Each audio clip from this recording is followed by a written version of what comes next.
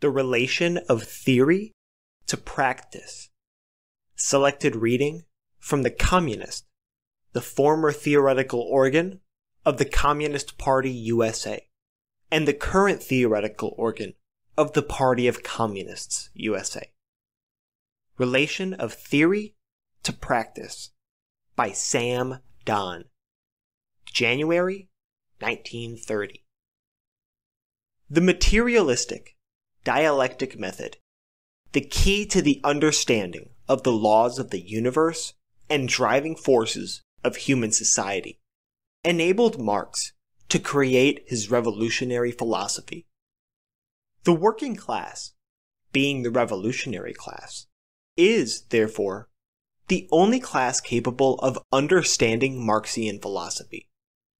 Marx expressed this relationship in the thought, quote, that as philosophy finds in the working class its material weapon, the working class finds in philosophy its ideological weapon. End quote. Marxian philosophy based upon the dialectic method means the closest unity between theory and practice. The revolutionary practical purpose of this theory was expressed by Marx in the idea, quote, the philosophers only explain the world one way or another, but the main problem is to change it, end quote. Marxian theory based upon the method of learning to know and understand reality in its rise, development, and changes is the theory indispensable to the working class as a guide in their struggles. Marx, the founder of the revolutionary theory of the working class, could not but become the founder of the First International. The unity of Marx's theoretical and practical activities is seen already in his dealings with the strategy and tactics of the working class, which reflect the immediate problems and tasks of the working class linked up with the ultimate goal of the proletarian revolution. Lenin brilliantly describes the unity of Marxian theory and practical activities in the following brief sentence. Quote, the fundamental line of proletarian tactics was laid down by Marx in strict conformity with the general principles of his materialistic outlook. End quote. Lenin, time and again, emphasized the close unity between Marxian philosophy and proletarian revolutionary practice. For instance, quote, the political line of the party is inseparably linked up with the philosophy of Marx, end quote. Lenin, the most consistent Marxist of the 20th century, embodied best the unity of Marxian theory and practice. Just as Marx, the founder of the revolutionary theory of the working class, was also the founder of the First International, so Lenin, the best Marxist of the 20th century, was the founder of the Bolshevik Party and the Communist International. The quote-unquote infallibility of the Communist International and the party in the Soviet Union is precisely based on the closest unity of Marxian theory with revolutionary practice. Lenin, who lived in the period of imperialism and proletarian revolutions, demanded the most complete unity between theory and practice. He said, quote, the basis for correct revolutionary practice and policies is the strategy and tactics based upon the concrete objective truth, which flow from the general fundamental laws of Marxian theory.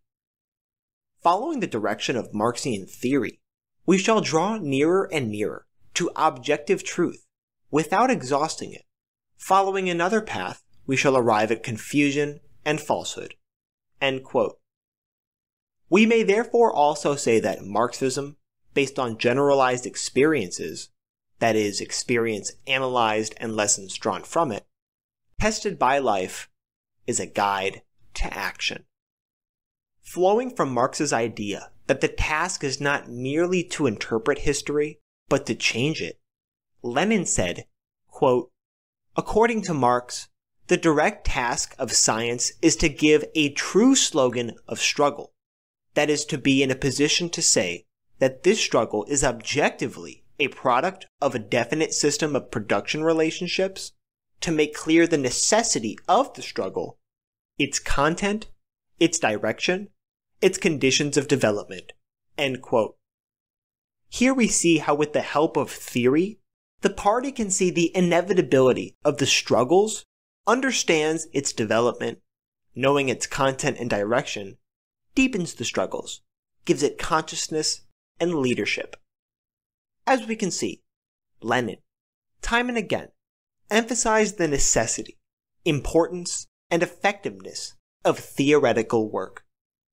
But in the words of Lenin, this does not mean, quote, that theoretical work should be given preference to practical activities. And it surely does not mean that practical work should be given up or postponed until the theoretical work is completed. End quote. Yes, theory is a guide to action. In fact, an indispensable guide. But above all, life, movement, experience, practice.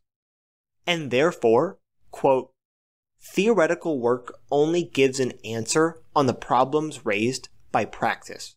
End quote.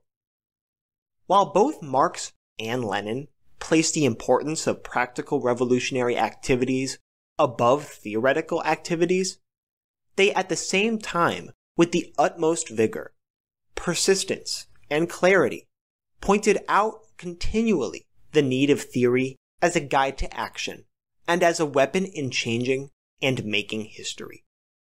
We must remember that practice without theory is limited, narrow, and without a perspective.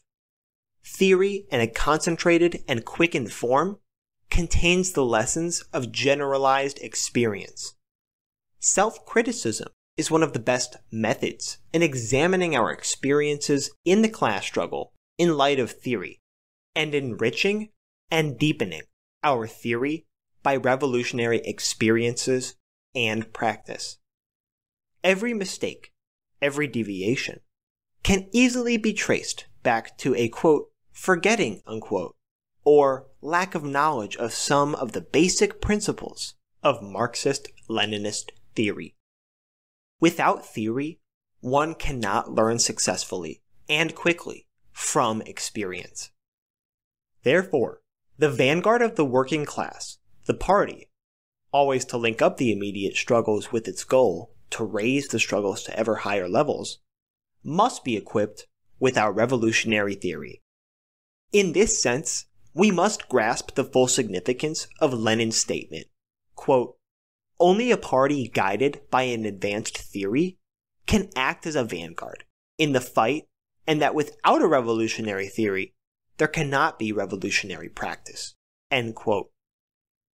Especially in this period of growing quick changes, widening revolutionary struggles, Marxist-Leninist theory is the surest compass and guide. Theoretical work and study in our party must not be confined to a small group of comrades, nor must it become the special field of activity of a, quote, special selected group, end quote, of comrades.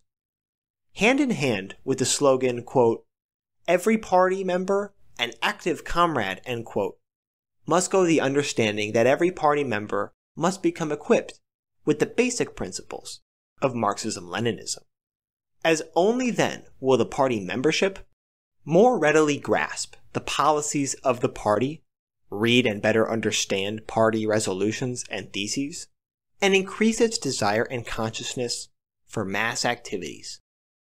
While not for one single moment must we forget, which happens quite often, the real glorious historical traditions of the American working class, and that in many respects, the American working class was a pioneer in militant forms of struggle to the international working class. The 8-hour-a-day movement, the 1st of May, general strikes, the nature of armed camp struggles, etc.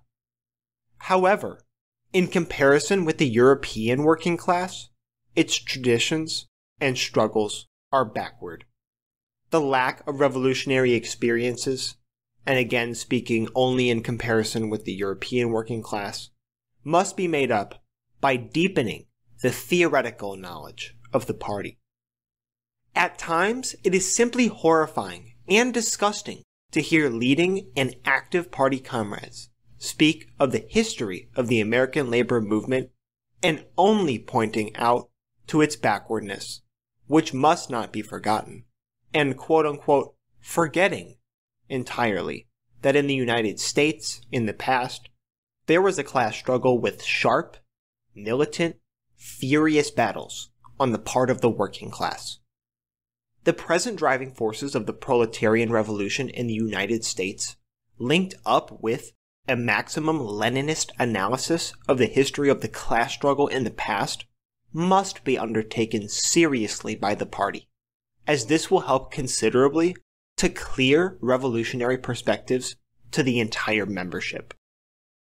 To live and struggle in the leading imperialist country in the world means to live and struggle in a country pregnant with crises and revolutions.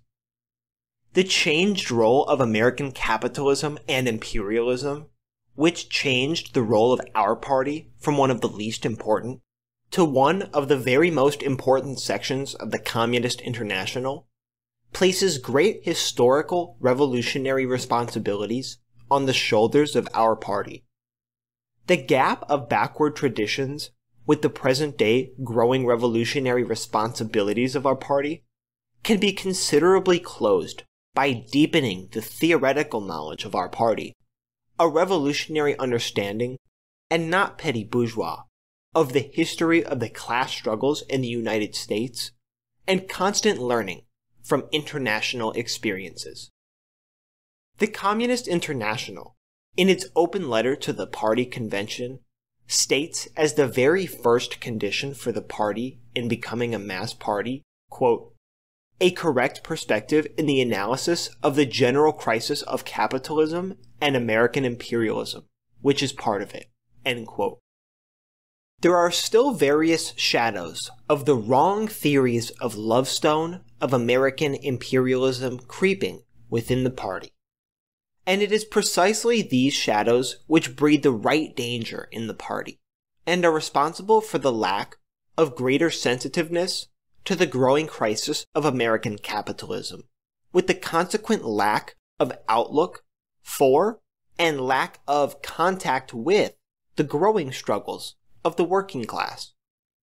It is therefore no accident at all that the Communist International places a correct analysis of the general crisis of capitalism and American imperialism, which is part of it, as the very first condition in developing our party into a mass party.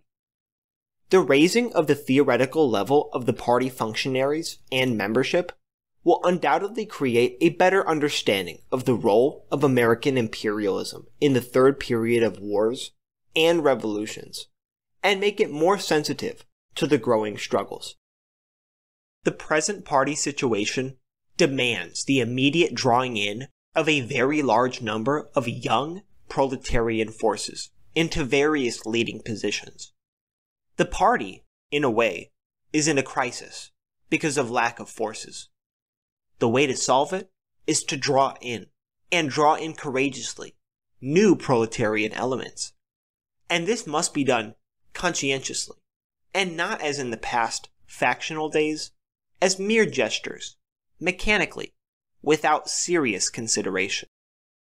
The situation is such that we must draw in elements who do not have a sufficient political background and training, nor sufficient organizational experience for that matter. However, the party must prepare and train its new forces and the proletarian party comrades who are placed in responsible positions, taking their positions seriously, must make up their lack of sufficient political organizational experience by increased political theoretical studies, and the party must and undoubtedly will help them. One of the means in preparing and training new proletarian elements for leading positions in the party would be the establishment of a 2 or 3 month training school. This does not mean that we must postpone drawing in new elements until the school was established.